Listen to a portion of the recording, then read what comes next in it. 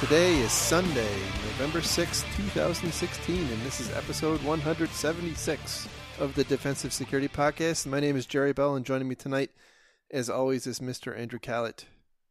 Hello, Jerry, and happy day after Guy Fawkes Day. Likewise, happy day after Guy Fawkes Day to you, too. I hope your anarchistic tendencies were well exercised. They were. I went and bought some random crap at Michael's and, just had a fire in the backyard and... Yeah, we had our anonymous masks on and everything. It was grand.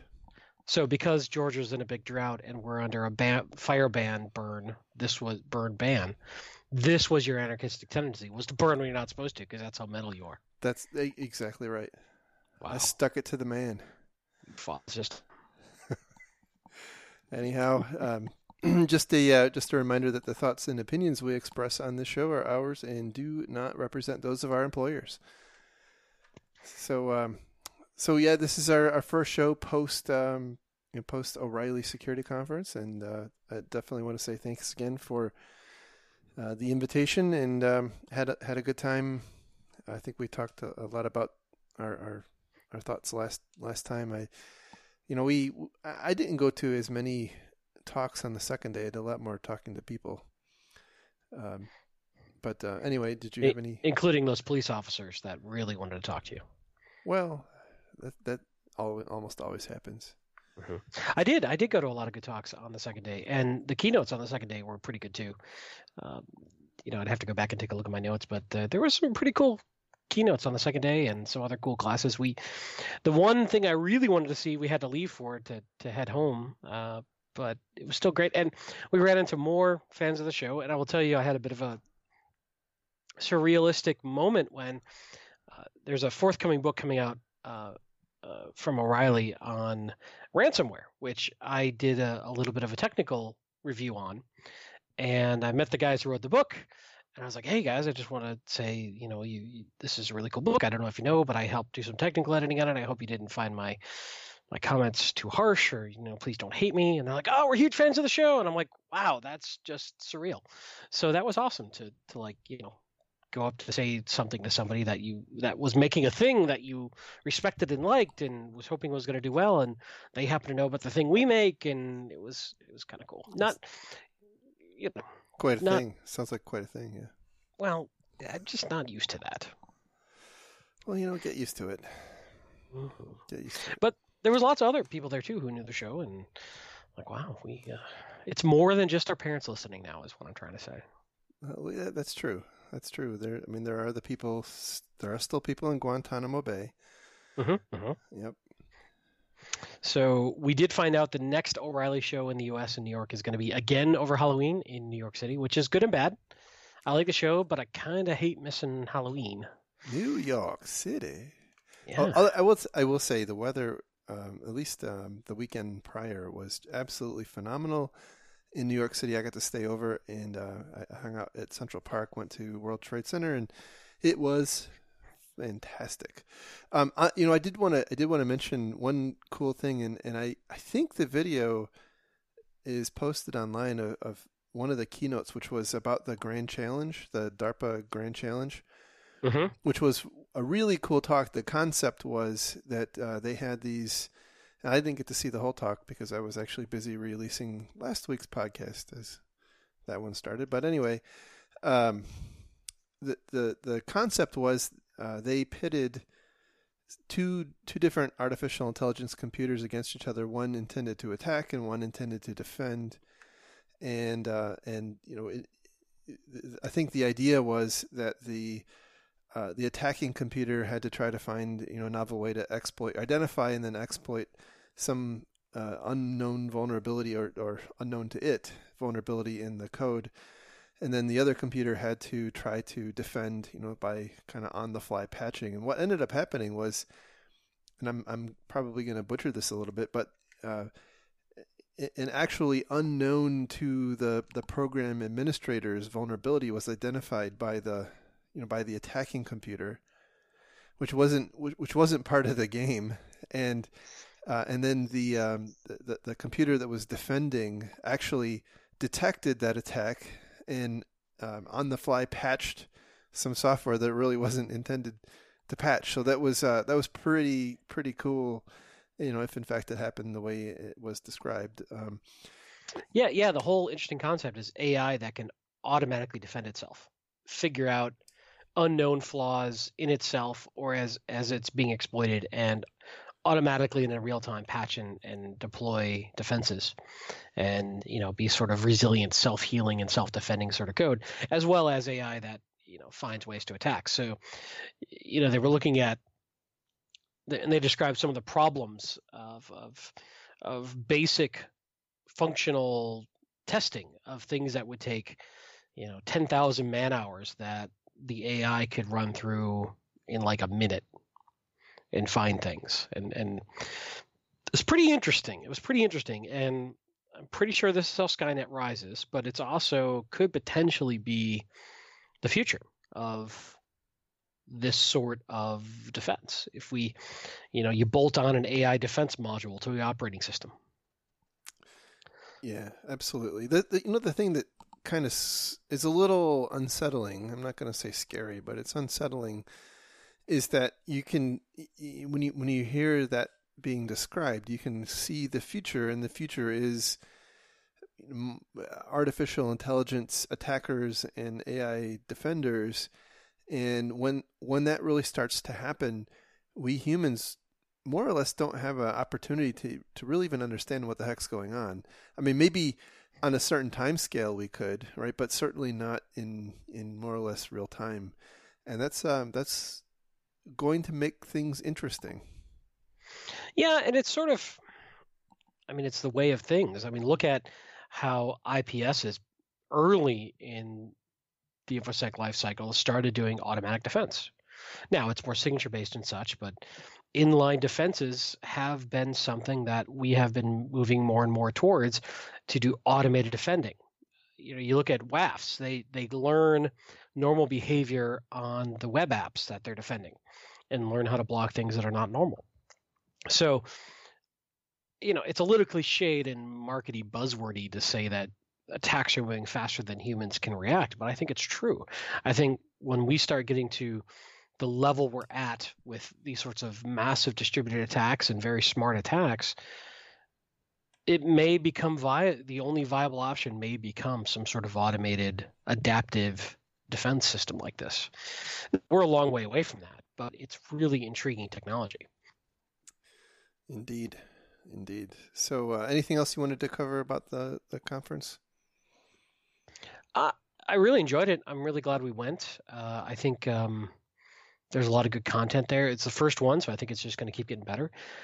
I made the joke that you and I need to work on a keynote for next time. Yeah. But, we'll see if we can pull that off.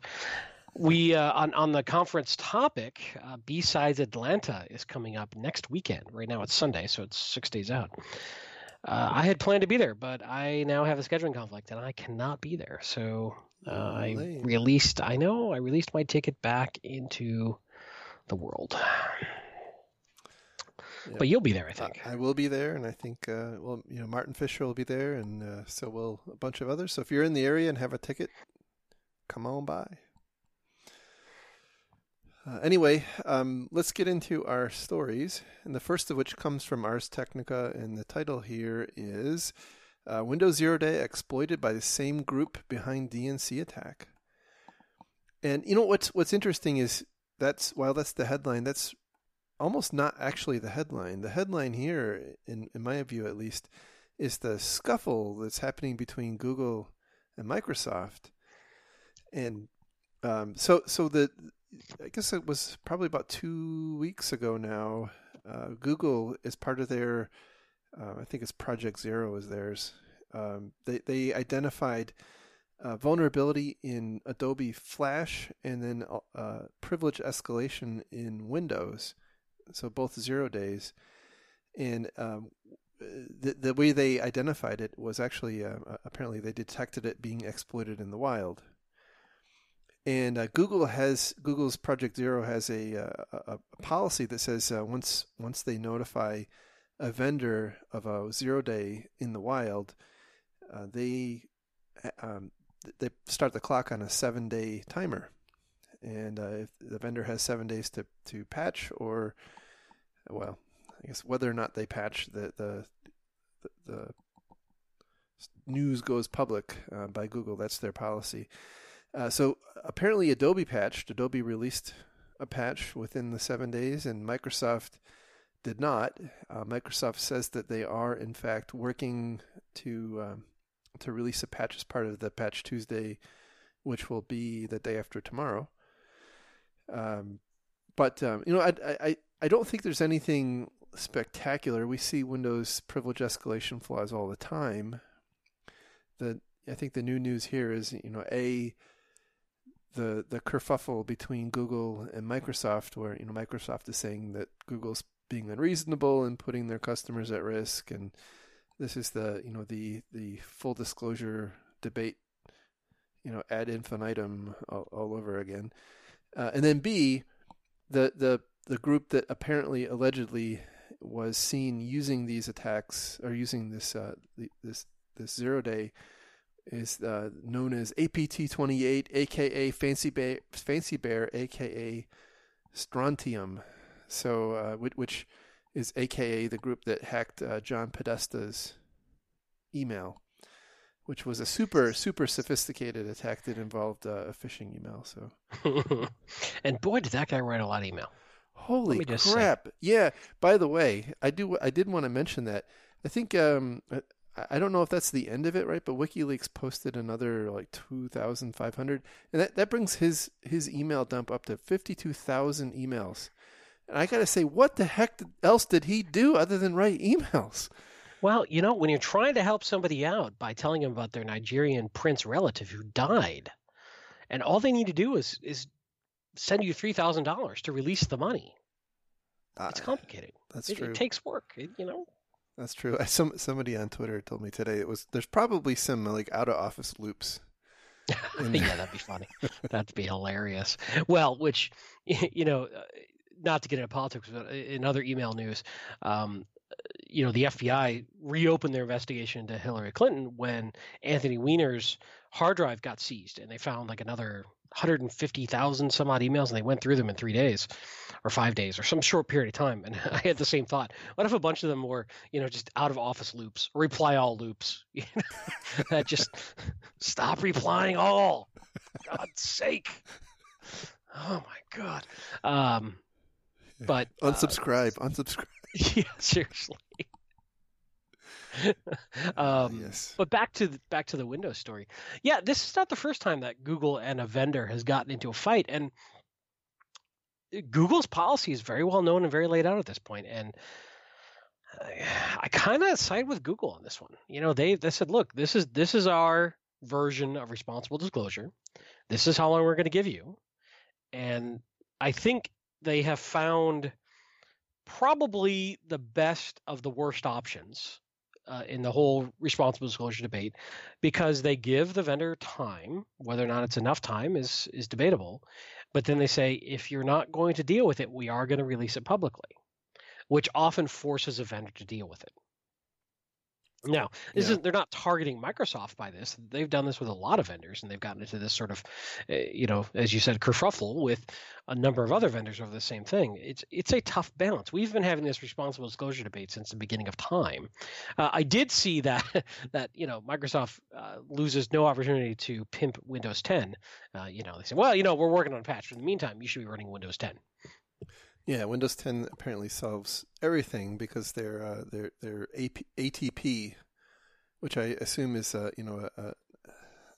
clever play on APT, will apparently defend against this particular exploit. But I agree this is a tenuous thing, right? But if you see something, if a company like Google sees this being exploited in the wild, it's kind of perilous not to, for it not to be known. Right. And so but I would rather know about the exploit even if I don't have a patch, right. because a patch is not my only option. Yeah. There are other things I may be able to do to mitigate that issue, or I could watch for it at least and alert my CERT teams or my NOC that this is going on in the wild. So if you see weird stuff like XYZ, it's probably this. I could upgrade to Windows 10. Well, yeah, but it's good to know. Like I just saw another alert today of some critical vulns came out in MySQL, and my only option isn't just a patch. My other option is to start alerting my SQL admins and my security guys and my NOC guys and everybody, hey, this is going on. So if you see anything weird happening with SQL, this might be it. Or perhaps I take some other steps. Maybe in terms of if it's a website, I could do something with my WAF or do something with my firewall or do something with my IPS. So to say my only option is a patch and all things must revolve around patch release dates, I think is naive and short-sighted. Well, this is the discussion we've had a lot in the past, that vulnerability management for many firms is synonymous with patch management. Right. And that's really wrong-headed, because there are a lot of there's a lot of vulnerabilities in quotes that aren't part of a patch, right? They're weaknesses or configuration errors or what have you. And then you have this sort of scenario. So now, that being said, I do think people should patch and patch quickly and aggressively. Yeah, and the other thing that strikes me too is that, again, this was a bit of a kerfuffle, but a lot of organizations treat local privilege escalation bugs as fairly low priority. And this is something that we actually talk about it, I think, in another story. And so I'll kind of save my commentary there, but I don't know that you should do that anymore. I think we're still fighting this concept of perimeter defense, which is important, but it's not the only play. And I think a lot of vulnerability management programs that were built 5 years ago or 10 years ago, or at least the concept around them or how you measure around them, are this concept of tighten everything at the edge. Make sure everything at the edge is really, really tight. And then, the inside's not that big a deal. Well, that's not how attacks happen anymore. Most attacks start with a successful phish and a successful credential steal. Right. And a foothold being established on an internal box. Yep. So it is best practice to get those local privilege escalation bugs fixed quickly too, because you don't know how they're going to get on there, but once they do, we've beat that topic into the ground. Patch your privilege escalation bugs. It's important. It might not seem important, but get it done. So moving on to our next story, which comes from helpnetsecurity.com. The title is "Overconfidence is Putting Organizations at High Risk for Attacks."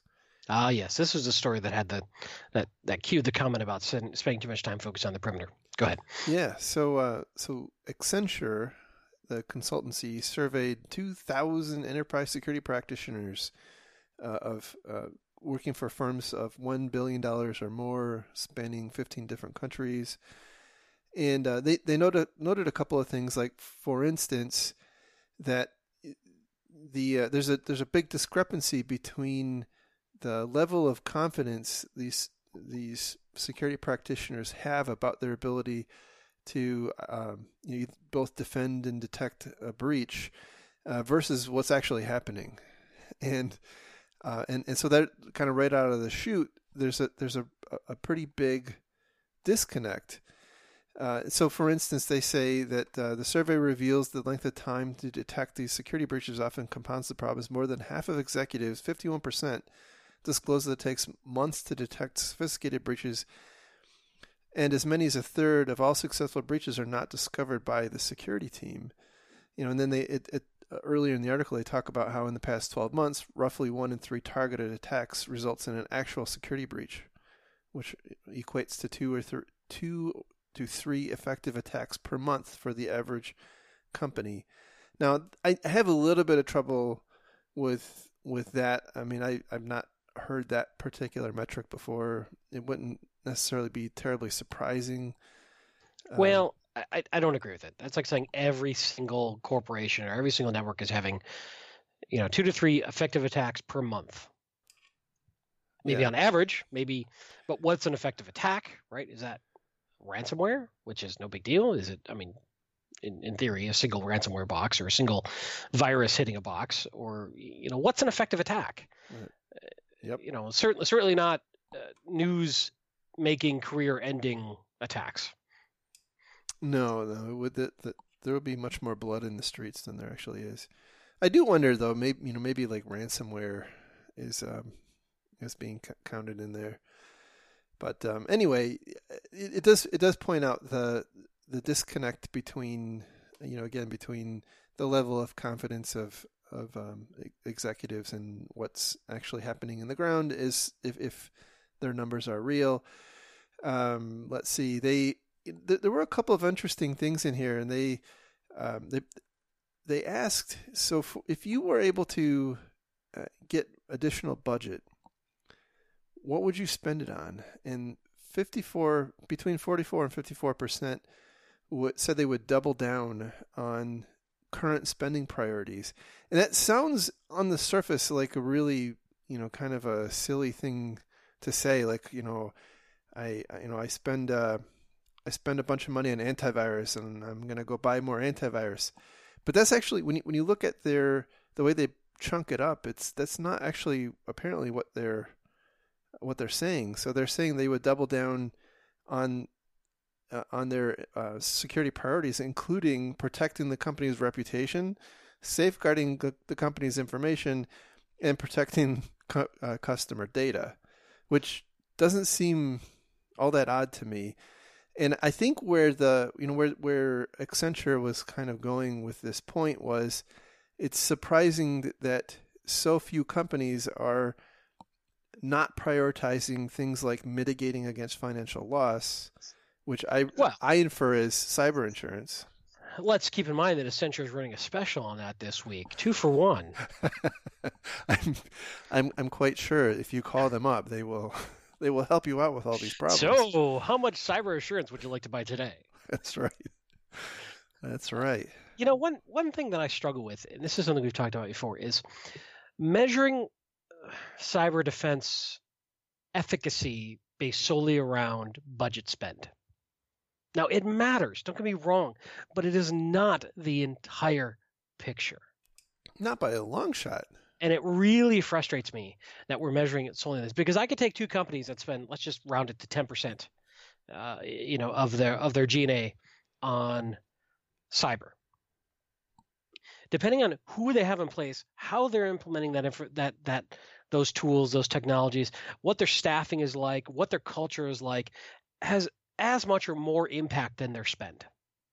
Now, granted, there is a spot where you go below a minimum spend level where it doesn't matter, right? You're hurting yourself because you just don't have the basics in place. You don't have table stakes in place. But how you run that gear and your thoughtfulness and creativity in how you design and run your network and your business processes and the people you have in place, it's a people, process, and technology problem. And when you talk about spend, more often than not, you're only looking at the technology and not even how you're employing that technology. So I get frustrated with that metric.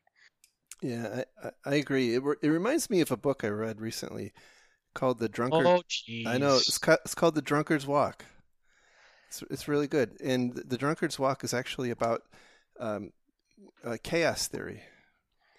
And it doesn't sound like it would be, but it is. And the point is that chaos and complexity theory basically boil down to sensitive dependence on initial conditions, right? And the initial conditions are, what kind of technology do you use? How's your network laid out? What kind of people do you have? Are your operations scattered here, there, and everywhere? What industry are you in? And on and on and on and on. And so each one of those variables is going to dramatically alter how you can line up companies and compare them against each other. Right. And so even in the same vertical. Yeah, exactly. Right. Because that's such a common asked question by executives is, how am I doing against the vertical I'm in, my peers in my vertical? Right. which is a maddening question to ask. Is it the ones that using the mainframes or the ones not using the mainframes? Is it the ones, was it the ones using Linux or the ones using Windows or the ones using both? That's a really, really difficult question. Yeah, I mean, it is tough. And, the one thing I did want to say as well is that Kanye West the other day was telling me I name dropped too much. So I think you may be name dropping too much. So I think we need like a sound effect for every time you drop a book you read. Okay. I will say I did like the book. So if anybody wants to read it, I recommend it. Are you getting kickbacks from publishers I'm not aware of? No. See, I made a big mistake. I got an Audible.com subscription. Also, wait, is that another non-sponsor that you're pimping for free? No. It will suck any free time you have. So that's true. Caveat emptor. For the record, we don't have sponsors, but caveat emptor. No. Anyway, back to the point. When we start talking about how spend is going, I think there's definitely too little spend, but once you get to a certain sustainable level for your organization, then it comes down to how you spend and what you're doing with those tools that I think matters more than just your spend rate. Yeah, I definitely agree. Let's see, they had a couple of other things in here, and they pointed out that the survey asked the respondents, what are they more concerned or let me say that differently.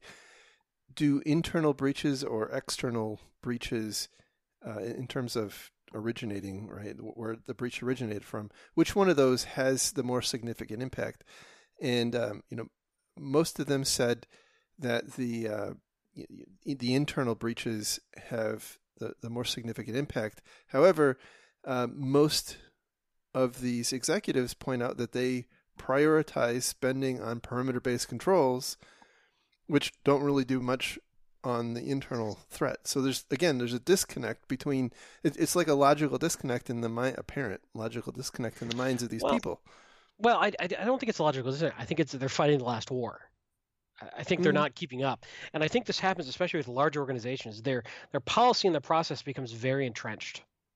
And their corporate bureaucracy and their metrics and their measuring programs become very much a feedback loop to fight innovation. Because those people are spending the same time, they could be doing something else, focusing on the last threat. Now, the bad guys keep adapting. And so if our programs don't adapt, we, aren't going to keep up. Now, not to say that perimeter isn't important. I kind of look at it like a tank and the evolution of a tank. And you don't, when we started looking at what tanks were protecting against, it was small arms fire, medium-sized fire. And the armor kept having to scale up and adapt to different new attack techniques. But it also didn't lose its original defense against the original technique. Now, that's tough when you've got the same budget going against both. But I do think a lot of the executives sort of who are driving these programs, driving these goals are like, firewall, perimeter, secure my stuff. All right, let's get back to, how I make more money for the company. And I think that's where we're starting to lose some perspective of how the risks are changing and how the bad guys are shifting to other approaches that we're not keeping up with. Maybe so. I have a more, I don't know if it's draconian or pedestrian, I'm not sure, excuse or explanation I like to throw out. Well, and that's, which book did you read it in No, first? Come on now. There's no book. It's no book. Are you sure? I'm sure. Compliance, right? Compliance does not typically, except for in a few industries like banking and healthcare, most other compliance regimes don't really do a lot with the insider threat, but they're very, very heavily focused on perimeter. Well, I think that absolutely is the issue, right? Those compliance regulations were built when perimeter was the threat. And they haven't adapted and kept up. Exactly. And I think, you're starting to see this now. I think PCI is saying, hey, it's forcing two-factor by 2018 on all of your in-scope, I think. Well, let me be careful. I don't know this 100%. There is a two-factor mandate coming with the next version of PCI that is becoming effective in 2018. I don't know the exact scope, but it is more of an insider use, admin use kind of two-factor use, which, is at least a nod towards that. But we are definitely not addressing with our compliance and quote unquote best practices these internal pivots and internal risk. And when we say internal risk, it's not just internal people going rogue, it's their systems and their access being co-opted by bad guys.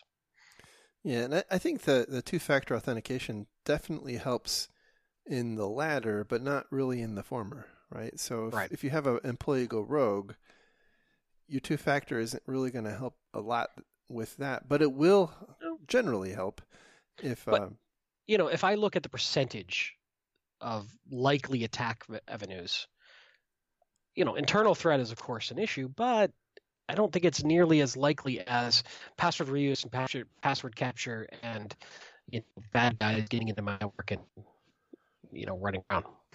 Yeah, that's be an interesting area of study. I know that, for instance, we don't have the story here tonight, but the OCC announced that one of their former employees who retired walked out the door with a bunch of data on a USB drive.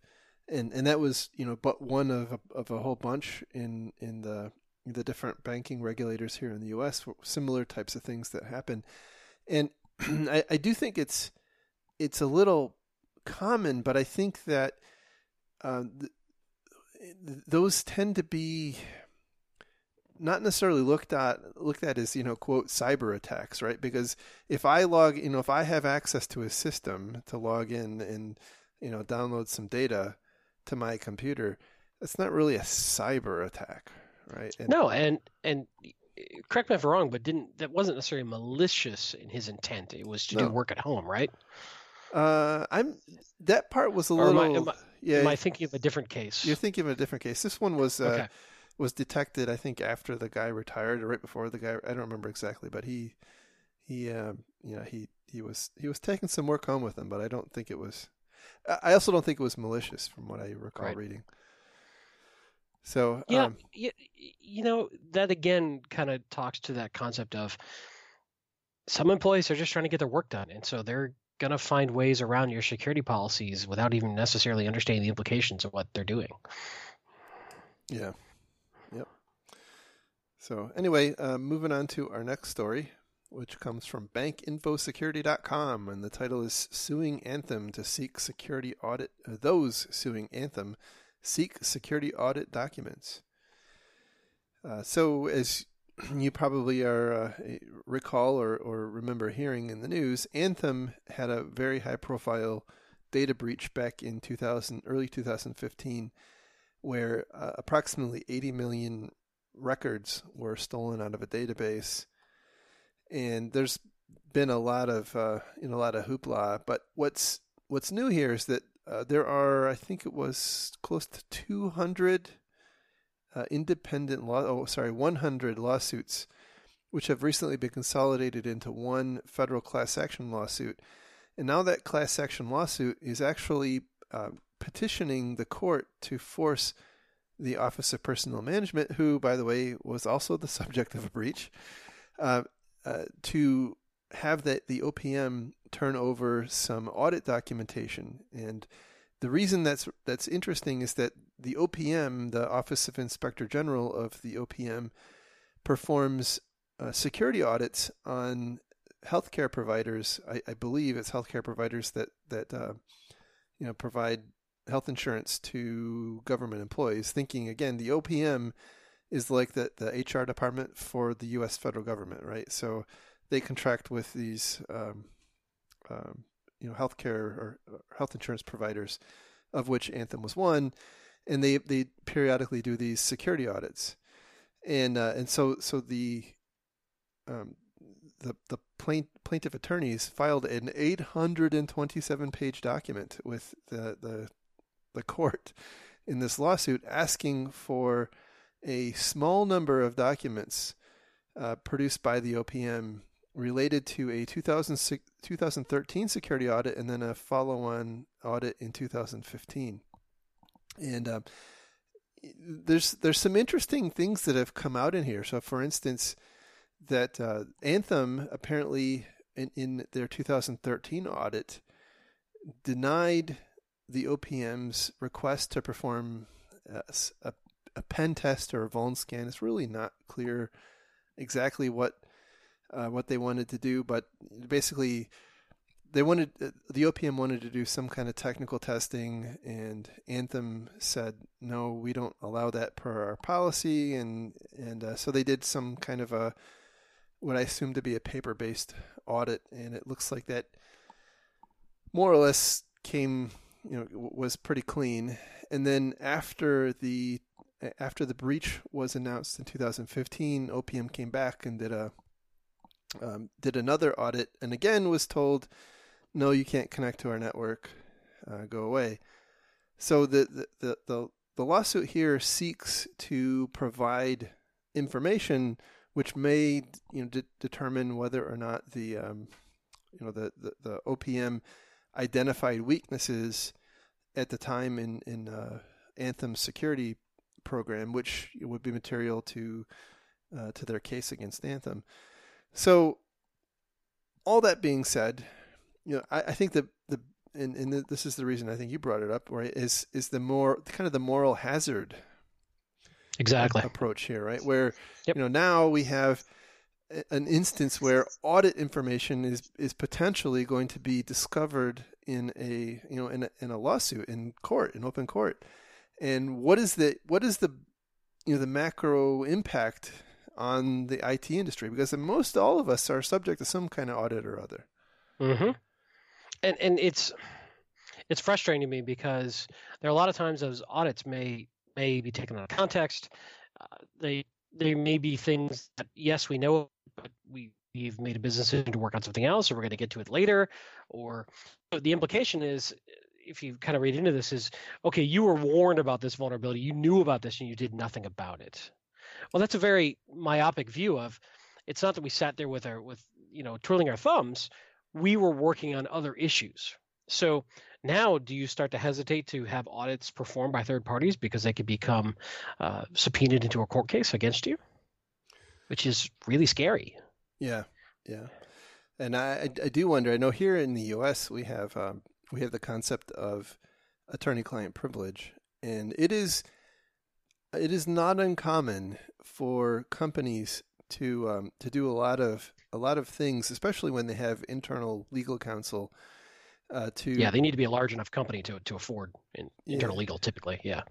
But I think even sometimes with external legal counsel, right? Certain things will be performed under the legal privilege umbrella. I do wonder if potentially, there's a spectrum of possible outcomes here, right? On the one hand, I think it could drive some behavior to say, it's kind of risky to have an audit, right? Because now we're creating artifacts that could be used against us because they don't accurately represent what was actually going on. It was just from the narrow perspective of this audit, which, in the future, if we were breached and somebody were to look at that, they would see that, we had 8-character passwords, but they didn't see that we were, whatever, right? So I think that's a possible outcome. Another possible outcome is that more and more of this stuff will be done, driven by a lawyer, right? It will be performed under the auspices of legal privilege, which I think is a tenuous thing. I'm not a lawyer. I do know some about legal privilege, but I do think that this in this particular case, one of the topics that's being debated is I believe at least one of the reports is held under legal privilege, and so the plaintiffs are trying to vacate that, or trying to convince the judge that the needs of the plaintiffs outweigh the needs of the privacy needs of the defendant. So right, that'll be an interesting point specifically in this case as well, I think. Yeah, definitely. And I don't know.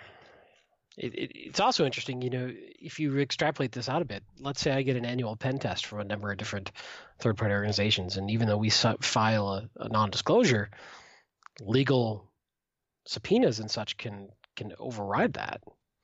So that's something that would be of concern to mine if this starts to become precedent and starts to become an ongoing thing in the wake of a breach. Yeah, absolutely.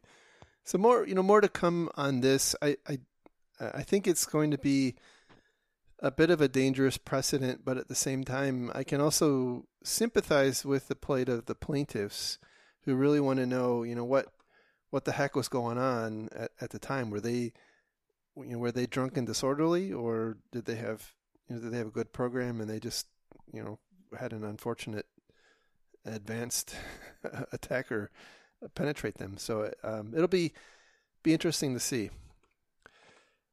So moving on to our final story, which comes from Slashdot, and the title here is IT Workers Facing Layoffs, Jolted by CEO's Message. So the story here is that a company named HCSC is apparently in the process of laying off about 500 of their IT workers. I think they in total have 27,000 employees.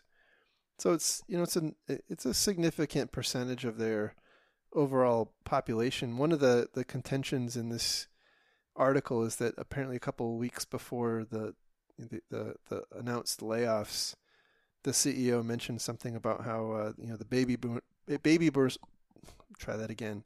The baby boomers are moving on to their next chapter, but now the allegations are, well, the baby boomers are moving on to the next chapter because they're being replaced with with foreign workers. But it's not actually clear that it's going to be based on age or anything like that. I'm sure there's some salacious headline clickbaiting stuff going on here, but I think the kind of the core point is that a lot of organizations are taking, in this particular case, HCSC points out that they're trying to become more strategic with the staff they have and move what they view as the less strategic things like IT operations and help desk and stuff, and move that to to outsourced providers. And that's an increasingly common model, but it has its own risks, right? Yep. And I do think one of the challenges that we may face in IT security is we're expensive as we get further in our career. Yeah. And there's certainly the concept of as you get a little older, you may not be as easily employable. Whether that's defendable with data, tough to say, but the concept is out there. And that's one thing I think about is as we start getting to the peak of our careers, especially for those of us who don't choose to go the CISO route, how do you stay relevant and employable if you get too expensive and they're offshoring a bunch of stuff to workers overseas who are much cheaper? I think is a real concern, especially because I don't know, there's sometimes a skill set gap and a cultural gap and a language gap and quality gap at times, depending on how it's outsourced and how it's run. And it's a more challenging environment to work in when you've got a lot of work being done overseas by people in 8-hour time zone differences. It certainly has an impact. Yeah, absolutely. And I will say I have experience with outsourcing IT operations, and it can be done well and it can be done not well.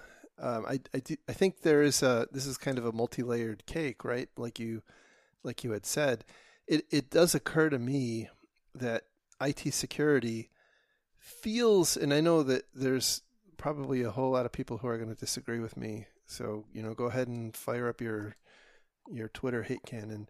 But back in the 90s, late 90s and early 2000s, there were a ton of Java programmers. I mean, if you could spell Java, you could get a job as a Java programmer. And it kind of feels that way right now in the cybersecurity industry, although I do know there are a lot of people who are frustrated and not able to find work. So maybe it's not actually as bad as I'm thinking. But point is, over time, this is going to become this skill set through some, yet maybe yet to be seen way will become commoditized. And as that happens, it's going to make sense for organizations to do that in the cheapest way possible. And so we aren't, Certainly. at the end of the day, we're not special snowflakes. Nope. And maybe those of us who started podcasts will rule the world someday. Yeah, we'll finally have to start taking sponsors. That's right. Just to eat. But I think especially if you look at how expensive we are and how there's such a shortage of security folks, in theory, we are ripe for a disruptive event. That's a perfect circumstance for a disruption of a market. Yeah, I think that's right. Now, I don't know what that disruption will be. I can't predict it. If I could, I'd probably be a lot more rich. But I think we also cannot. I think fundamentally where I was kind of going with the story is we cannot be sort of complacent with our current skill set and our current position in industry. It will change. That's a really good point. And we will go from being able to, in essence, be a seller's market with our skill set to being a buyer's market where we may be hurting if we go about things the way we're doing now. So, this, although it wasn't directly focused on IT security, just the concept that companies are thinking this way and continuing to think this way, there's no way we're going to stop this. You can't stop this kind of momentum. It is too strong.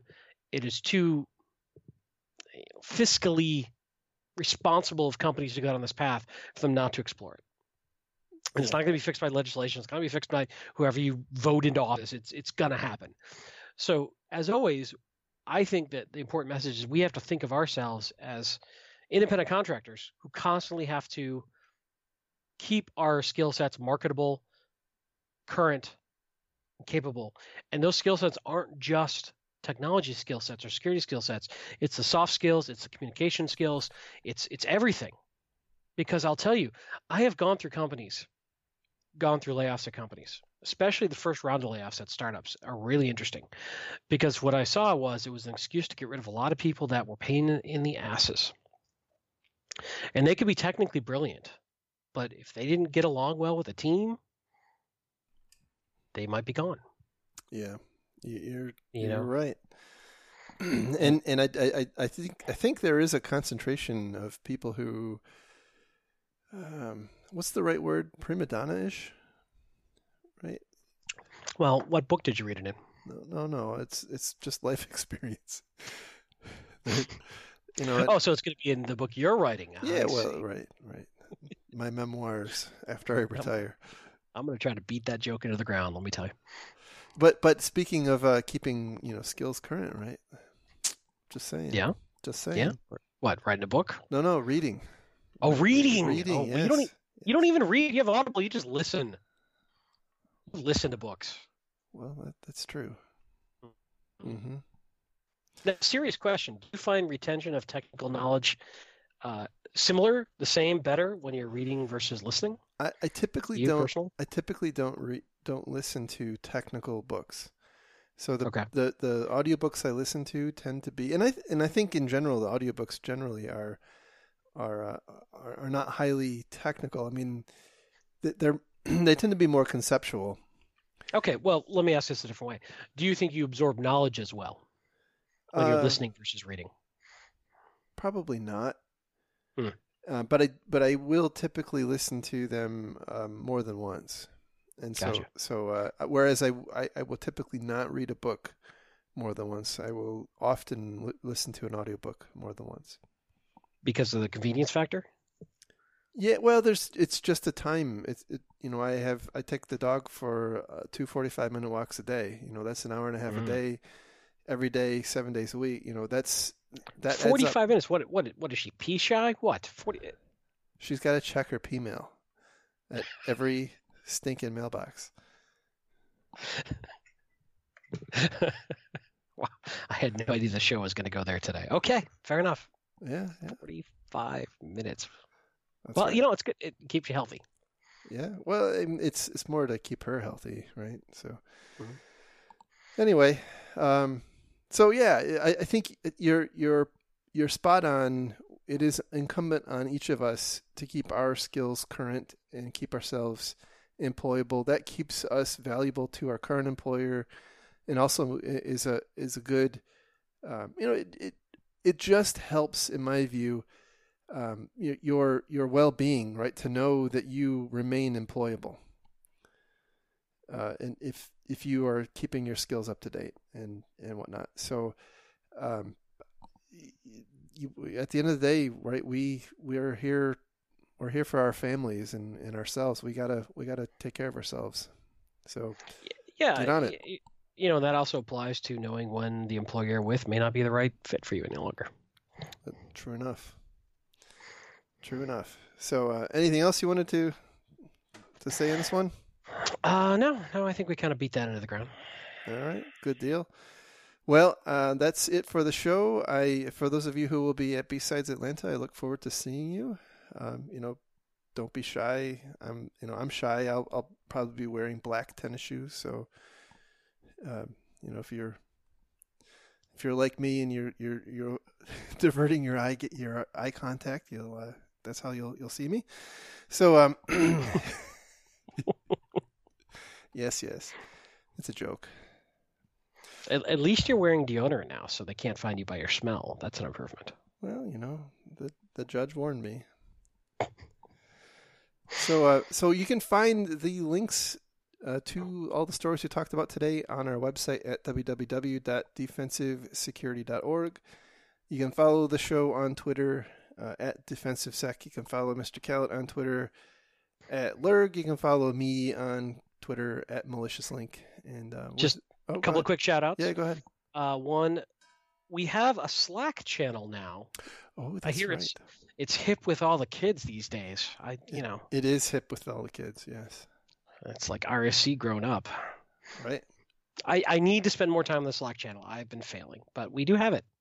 And I don't think we've talked about it on the show yet. I think we just tweeted about it.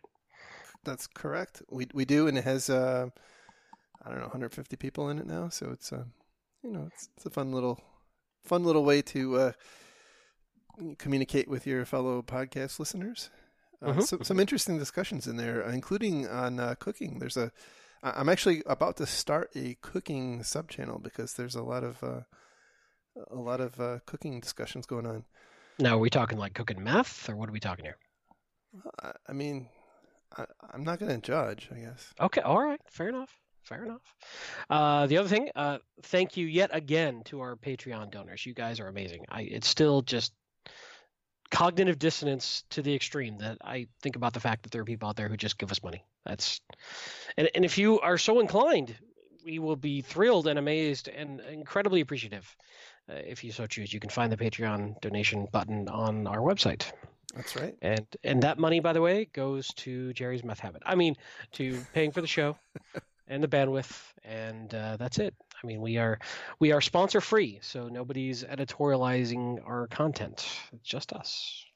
Exactly. I should say not editorializing, controlling the what's the appropriate word? There's no editorial control being exerted by an external third party.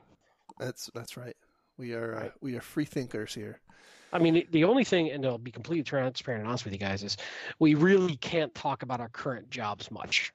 That's about the only thing that really is censored, because it's obviously ethical issues, and also against some paperwork we signed to keep stuff confidential. So that's about the only thing you'll find us not able to talk about. True. And if we did talk about it, then we would have to use the donations to pay for legal funds. So and rent. And rent. Yeah, we would certainly have to up the fee for the show at least 2 or 3 times. So anyway, sorry for beating the dead horse. Go ahead. Have a good week, and we'll talk again next weekend. Take care, everyone. Thanks. Bye-bye. Bye.